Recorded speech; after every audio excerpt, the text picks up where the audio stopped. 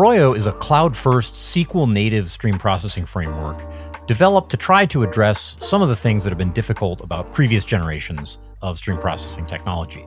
I talked to Wylde today, who's one of the founders of Arroyo, the framework, and the company, about the framework, kind of what got him into it. And at a few points, we got to dig down pretty deeply into some of the really interesting parts of stream processing. Let's listen in.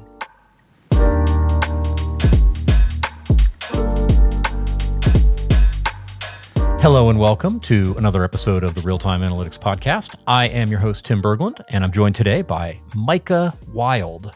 Micah is the CEO and co-founder of a company called Arroyo. Micah, welcome to the show. Thanks for having me. You got it. Tell us first, what is Arroyo? And I'll ask you, we'll go from there. Yeah, so Arroyo is a newish, I guess now, stream processing engine that lets you write SQL queries on top of streaming data, for example, in Kafka or another data stream. You can think of it as really a modern reimplementation of Apache Flink.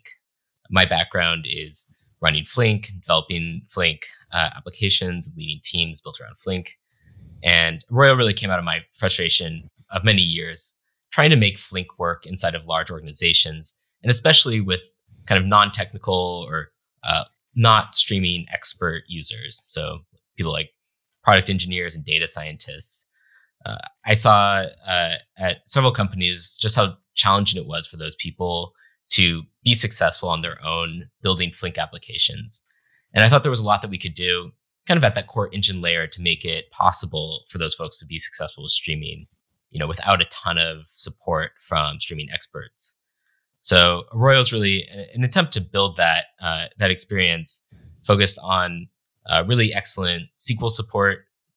So people don't need to learn kind of a new language or framework to build correct, reliable, fast streaming pipelines. And then also a lot of improvements to the operational experience so that it's much easier to run without needing a lot of tuning and special casing for every application. It's written in Rust and takes a lot of the kind of learnings about stream processing from the research community over the past decade to kind of advance the state of the art a little bit beyond kind of what Flink is doing. I love that. And here on the Real-Time Analytics Podcast, Flink is a friend.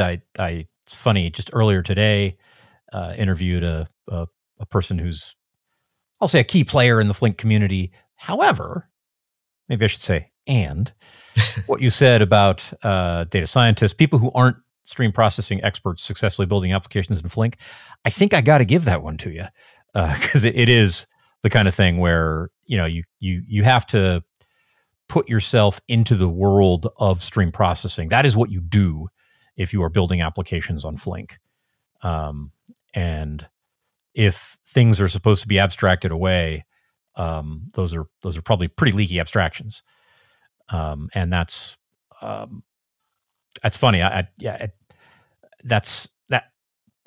don't know that Flink itself is troubled by that. That's just kind of how it is. And you from that community said there's got to be a way to make this easier. Tell me about the things. I would love to dig into how Arroyo works and just some other questions about your perspective on real-time SQL and choices you've made, as an experienced builder in this space. What were the things that you saw? You said you were frustrated. Was it just, gee, this is too hard, or were there other things that were structural and, clearly to be motivated to go rewrite it in Rust, fun as that sounds, things had to be bad in your perspective. What were those things? What were the struggles? Yeah, so before starting Arroyo, I spent 5 years leading the stream processing teams at Splunk, and before that at Lyft. So working on problems with a lot of data, and where, especially at Lyft, being good at real time was pretty core to the company. Every product feature pretty much had some degree of real time aspect to it, and the core experience of hailing a car and having it arrive, and then making sure that you get to your destination safely at every stage of that process, there is real-time data feeding into that when we um, figure out how long it's going to take every car to get to where you are by looking at real-time traffic data, by estimating the price to kind of balance supply and demand in the marketplace, doing real-time safety checks. So, seeing if the car is like speeding or doing things that seem unsafe or going in the wrong direction. Oh, okay. I don't know why I'm surprised, but yes, those would be things that you would do. Yeah. So there were dozens of Flink pipelines that kind of lay underneath all of these features. And the structure there was we had a core streaming team that we had a bunch of Flink committers. We did core development on Flink. We built tooling around it, libraries, infrastructure, Kubernetes operator. As one does. Yeah. And like this made the experience a lot easier because, you're not just being thrown at Flink, you're given a lot of like structure and tooling.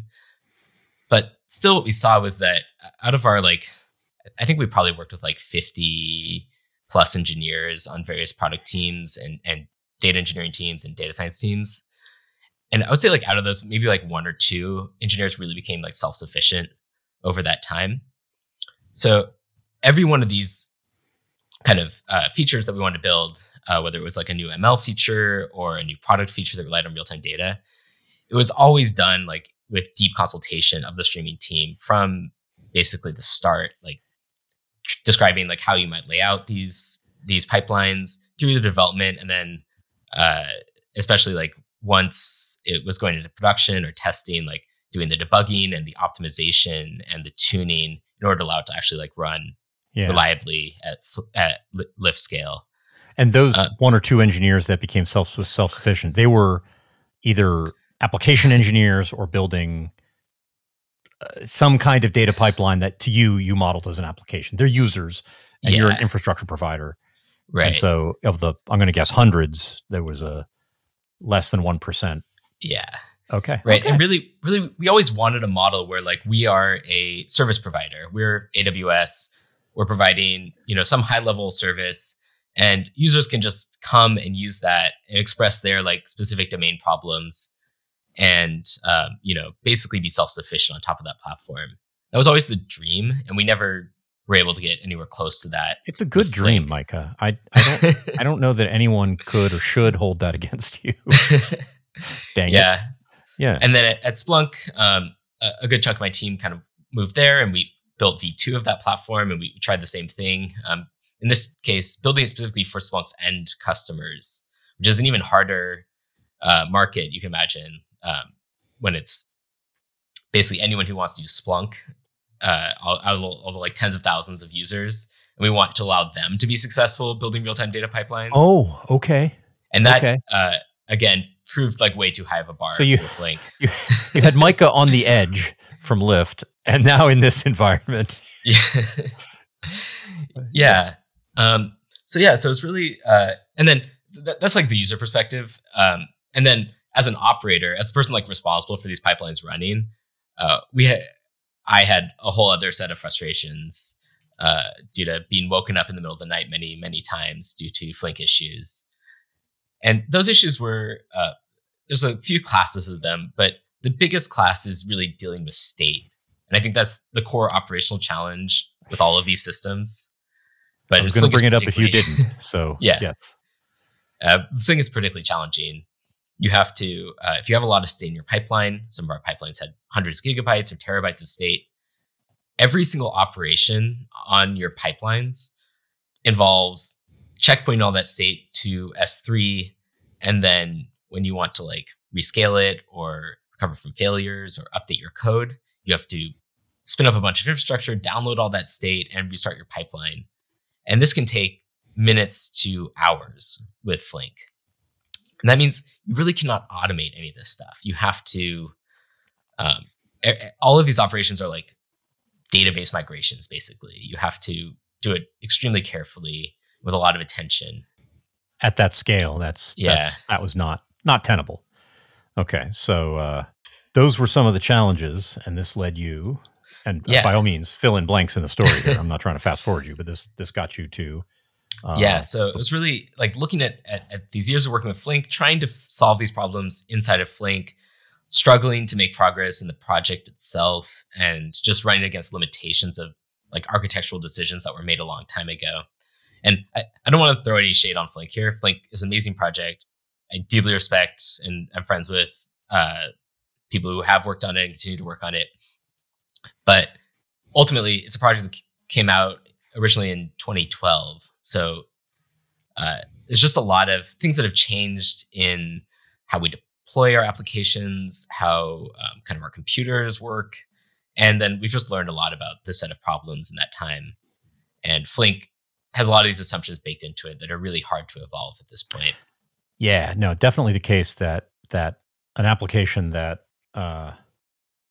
sort of grew up with the assumption that there would be a data center that it was deployed to, and some chef or puppet or something, turning the dials, and in the contemporary environment, there can be some mismatches in, their architectural decisions that I think unwittingly could have relied on those assumptions, and now in a containerized and substantially more automated, I'll just say more cloud native world, those might not match.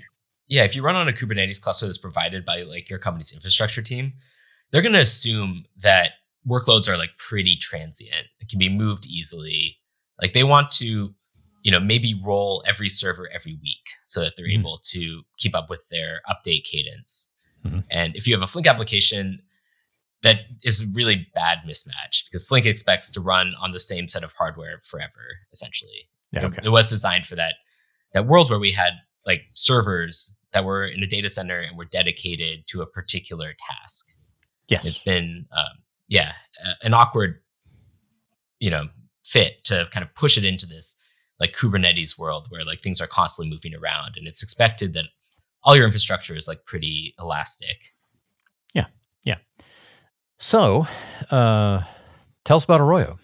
Yeah. How and I'd love to know a little bit about how it works, and in particular, what are the architectural choices that you made, coming from these things that didn't feel good. Tell us about Arroyo. Yeah. So Arroyo really was like a kind of clean room design based on like many years of working on Flink and with Flink. So it's heavily Flink inspired, but kind of also takes inspiration from a lot of the research that's been done in the past decade in the stream processing space. So at a high level kind of architectural look, it's pretty similar to Flink. We still take pipelines and represent them as a distributed data flow graph. So however you start up your pipeline, whether it's SQL or another language, eventually that ends up in this kind of directed acyclic graph of computation, where every node is some operator that does some potentially stateful operation, like a join or a filter or a window. And the edges are kind of the events flowing between those operators. These operators can be parallelized. So you can have multiple parallel subtasks that handle some shard of your data. And the framework is able to shuffle the data so the correct events end up on each shard according to their key. And then there's a checkpointing algorithm, which in Arroyo is quite similar to the Flink one, that is able to consistently snapshot all of the state in this graph. So you're able to save it to typically S3 and restore it on failure or rescale or whatever. So that stuff is all basically the same. The things where we've really kind of moved past or making different technical decisions than Flink. The first one was to really start with SQL. So in Flink, SQL was really bolted on to an existing Java or originally Scala API. And in Flink, SQL is just kind of translated into that Java API. So in practice, you really have to understand kind of what's happening at that lower level in order to be successful with Flink SQL at any kind of level of complexity. That abstraction is leaky, and you need to know that one layer down. Okay. So I was going to say, to be fair, in 2012, this was still the time when we were somewhat petulantly saying we didn't need SQL anymore. So you got to give them that. And Scala, Absolutely. the And I mean, industry, the industry was young and needed the money. I was myself kind of a latecomer to SQL. I faced years of users coming to me and asking for SQL. And we didn't really support it at Lyft or at Splunk. And I was like, you should just write Java. It's so much easier to just express this as a Java pipeline. Yes. When you tell that to like data scientists, a person who knows Java real well. Right. Yeah. When you tell this to data scientists, you do not convince them that they should just write this in Java. No. And the whole that whole episode has certain developmental analogies. That 2010 to 2012 was all of us kind of being 16 years old and thinking dad is real stupid. And a small number of years later, all of a sudden, dad's less stupid, Yeah. So yeah, I was around for some of that. The heyday of MapReduce. Yeah, me too. It's fine. Yeah. I had no excuse, but we were all there. So you're saying, back to Arroyo, you're taking a SQL first approach and not a Scala API first approach. Right. So the goal is that like if you know SQL and you're used to writing kind of like batch analytical SQL queries on Snowflake or BigQuery or whatever, you should be able to directly port that experience into a streaming system like Arroyo.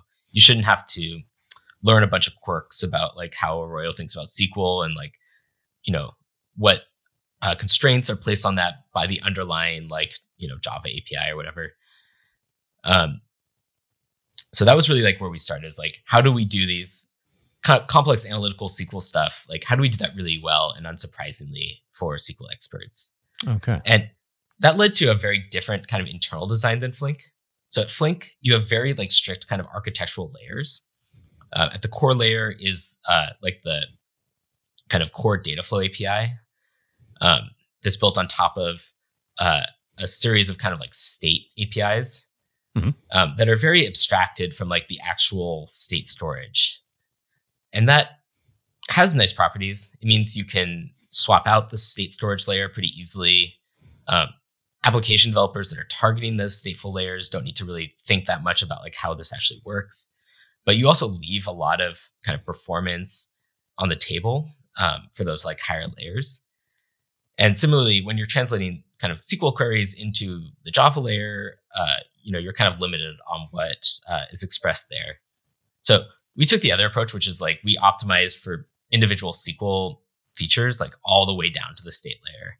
Okay. So we don't have these kind of like layers of abstraction that you have in Flink. It's you're kind of able, when we're implementing, window joins or whatever, or doing specific SQL optimizations like top K, we're able to like represent that in the most efficient way at the state layer because we don't kind of have all of these layers of abstractions. Got it. So you can get more with less, compute wise. Yeah, exactly. So that's part of it. Another part of it is how we think about state and how we store it and manage it. And this started from a rule that like we have to be able to checkpoint every 10 seconds at whatever size of state. And we have to be able to restore pipelines. So do the checkpointing restoration process within 30 seconds for every size of state. I like that constraint. And these are somewhat arbitrary numbers, but like the idea is that if you can hit numbers like roughly like that, then you don't have to treat your operations around these pipelines as these like gingerly handled like database migration-y things. You can basically just throw this in a Kubernetes operator that is able to do kind of like stateless microservice style operations around scaling and recovery and migration, and assume that the framework can handle it. So it's really about like how do we enable people to just automate these kind of like routine operations without needing to put so much care into it. Okay. That is adapting really in the operator. The complexity finds its way into the operator, adapting this is on a sheet metal box in a data center whose address I know to this is an image in the managed Kubernetes I've randomly selected today. Yeah, exactly. And so it's really like, making it work more like a stateless microservice and less like a big heavy database. Okay, not trivial, that. Not trivial, yeah. Yeah. And that's something that we're still kind of evolving on. We took one approach originally based around using a key value store as our state backend, and that's worked out okay. Now we're in our kind of main open source release.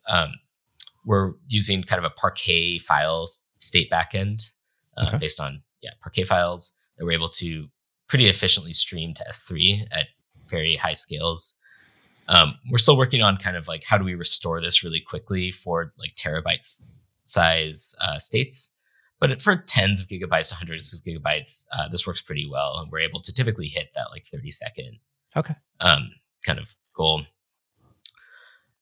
If that 30-second constraint also had to develop a certain upper bound on the size of the state, I wouldn't feel like you were bad at what you do. I'm not a customer. I'm just one guy with a podcast, but that seems reasonable. I mean, there's going to be a point at which, so the next bytes, moving the I mean, I bits. can tell you what we're working on there, which is the kind of next level here is what we call external state, which means, okay, so you have, let's say, if you have that much state, you're probably dealing with a lot of historical data.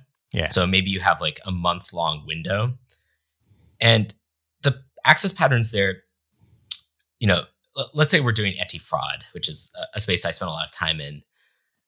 The kind of way these pipelines look is you have users coming in, doing transactions, doing, browsing around your website, producing click events or whatever. You want to build up a user history. So for every user, you want to track like how many events did they have in the last 5 minutes, the last hour, the last 30 days, for over a bunch of like different dimensions. And then when a transaction comes in, you basically need to look up all of that data and use that to produce ML features that are going to go into a risk model. But for most of the time, the users aren't making transactions. We don't actually need that full user's history. So you can actually store it externally. And people who build these kind of applications by hand will typically, structure it that way. They'll have some kind of data store that they store these user histories in, and then they load them in as needed. It's really hard to like build these things correctly when you're doing it kind of in an ad hoc way like that. So people would like to be able to use these stream processing engines, but they're not that good at like figuring out what data is needed at given points and like how you can store it. So solving that problem automatically is really like, I think that's the kind of big solution to this problem. Tiered storage is kind of what you're talking about, right? Yeah. So tiered storage is like that comes from like kind of the like Kafka world or kind of the more traditional database world. Yeah. Where it's and we do that in StarTree's fully managed Apache Pinot implementation.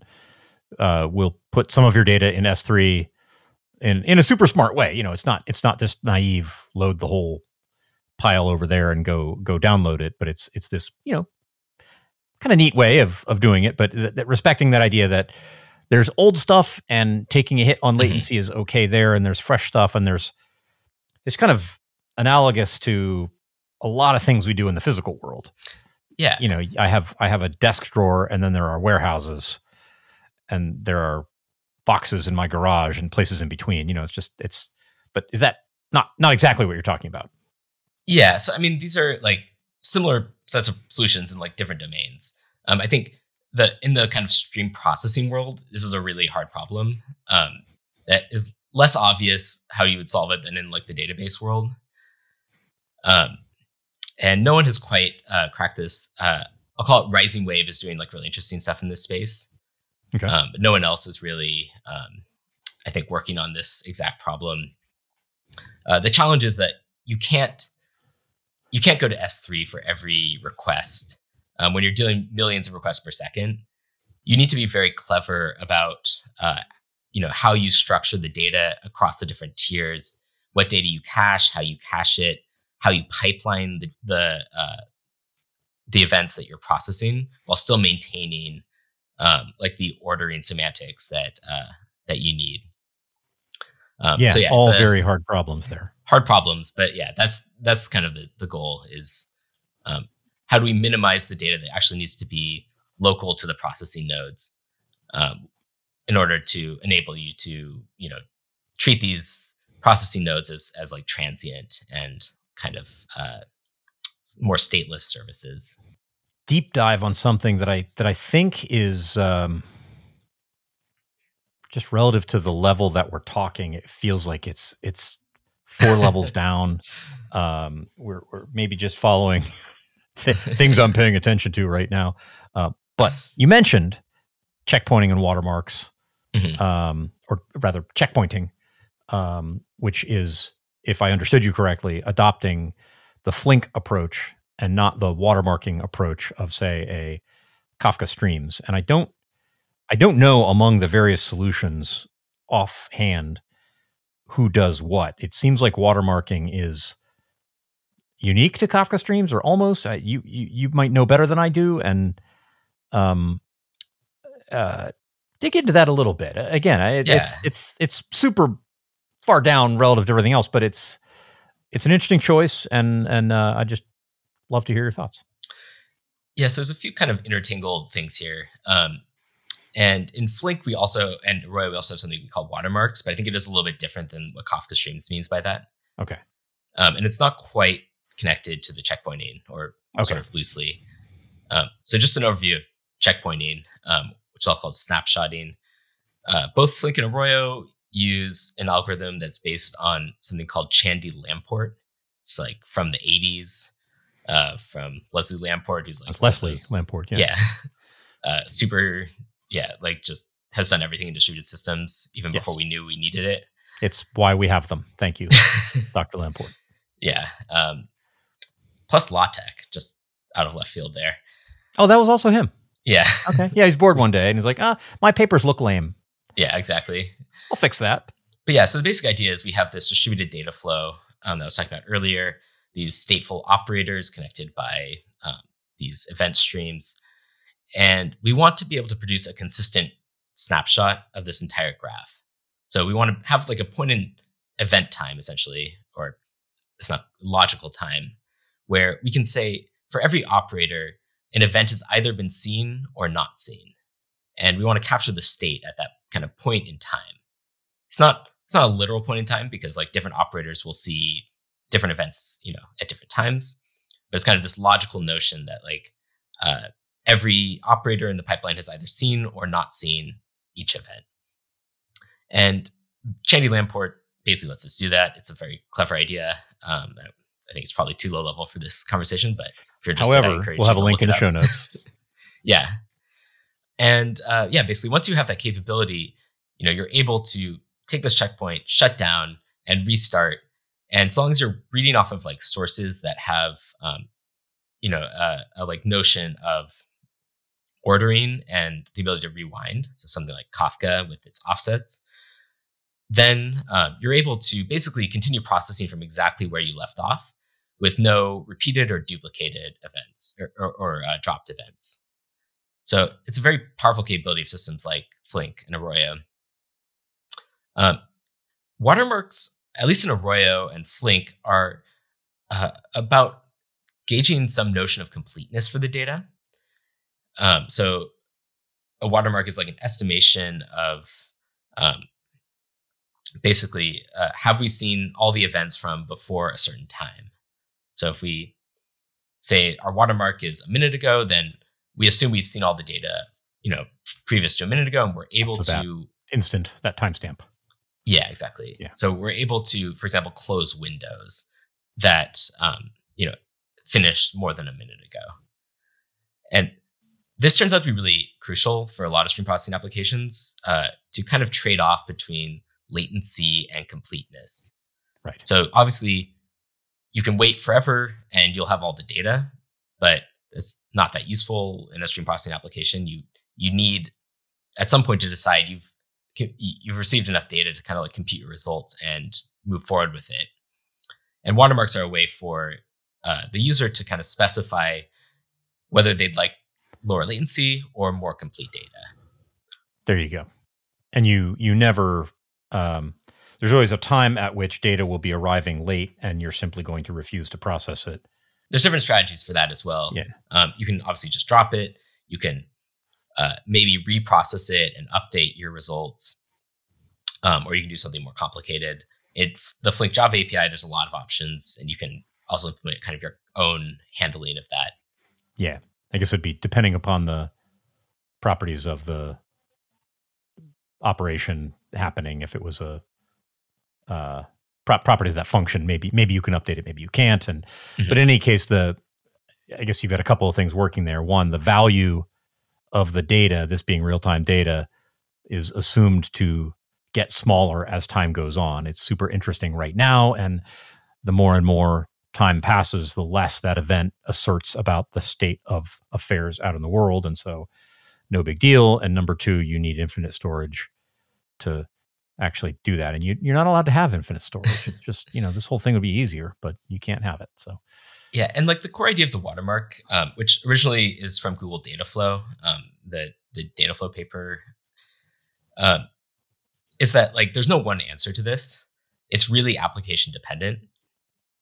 So, you may have like data that's coming in from sensors, and it's really important that you are processing it within, a second in order to take some action on that. If your factory is about to blow up, like you can't wait for every single sensor to report its data. Like you just need to like operate within some time bound there.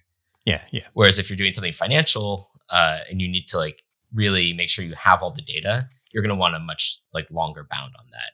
And you're willing to accept more latency. So it's really like a user level decision about this trade-off. Right, which is fair. Given what you're trying to accomplish at Arroyo and kind of the motivators that have come in, you've brought into this, how do you know when you've succeeded? What does an accomplished mission look like? Yeah, well, I mean, the big version of this is like no one is using Snowflake anymore.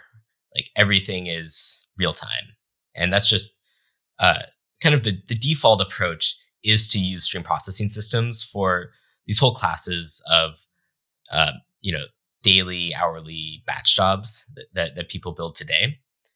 And the stream processing systems are able to, specifically Arroyo, hopefully, are able to kind of allow people to choose any point on this spectrum of like completeness and latency while providing excellent performance and really good reliability and cost effectiveness. Because ultimately, batch processing is a special case of stream processing where we just like wait a day to process it. So like stream processing is able to do that incrementally and kind of choose anywhere on that spectrum. So that's like the big version of this. The smaller version of this is we really just want to enable people who have real-time applications who are scared off from deploying stuff like Flink today. We want them to not be scared to choose real-time for where it like really makes sense and there's a business value there.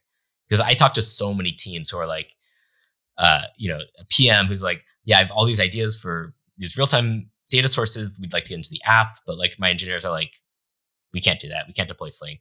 It's too much work. It's too scary. So we want to just like stop those conversations and just say like, if you think you can like do this in Bash, then you can also do it in real time. My guest today has been Micah Wylde. Micah, thanks for being a part of the Real-Time Analytics podcast. Thanks so much for having me. And if you're interested in Arroyo, it's open source on GitHub. Check it out. There's an easy Docker container. You can just run and play with it. And there you have it. If you feel compelled to help us spread the word and grow the real-time analytics community, you can give us a rating on Spotify or Apple Podcasts or wherever fine podcasts are sold. If you're watching us on YouTube, hey, subscribe and, of course, hit that notification bell.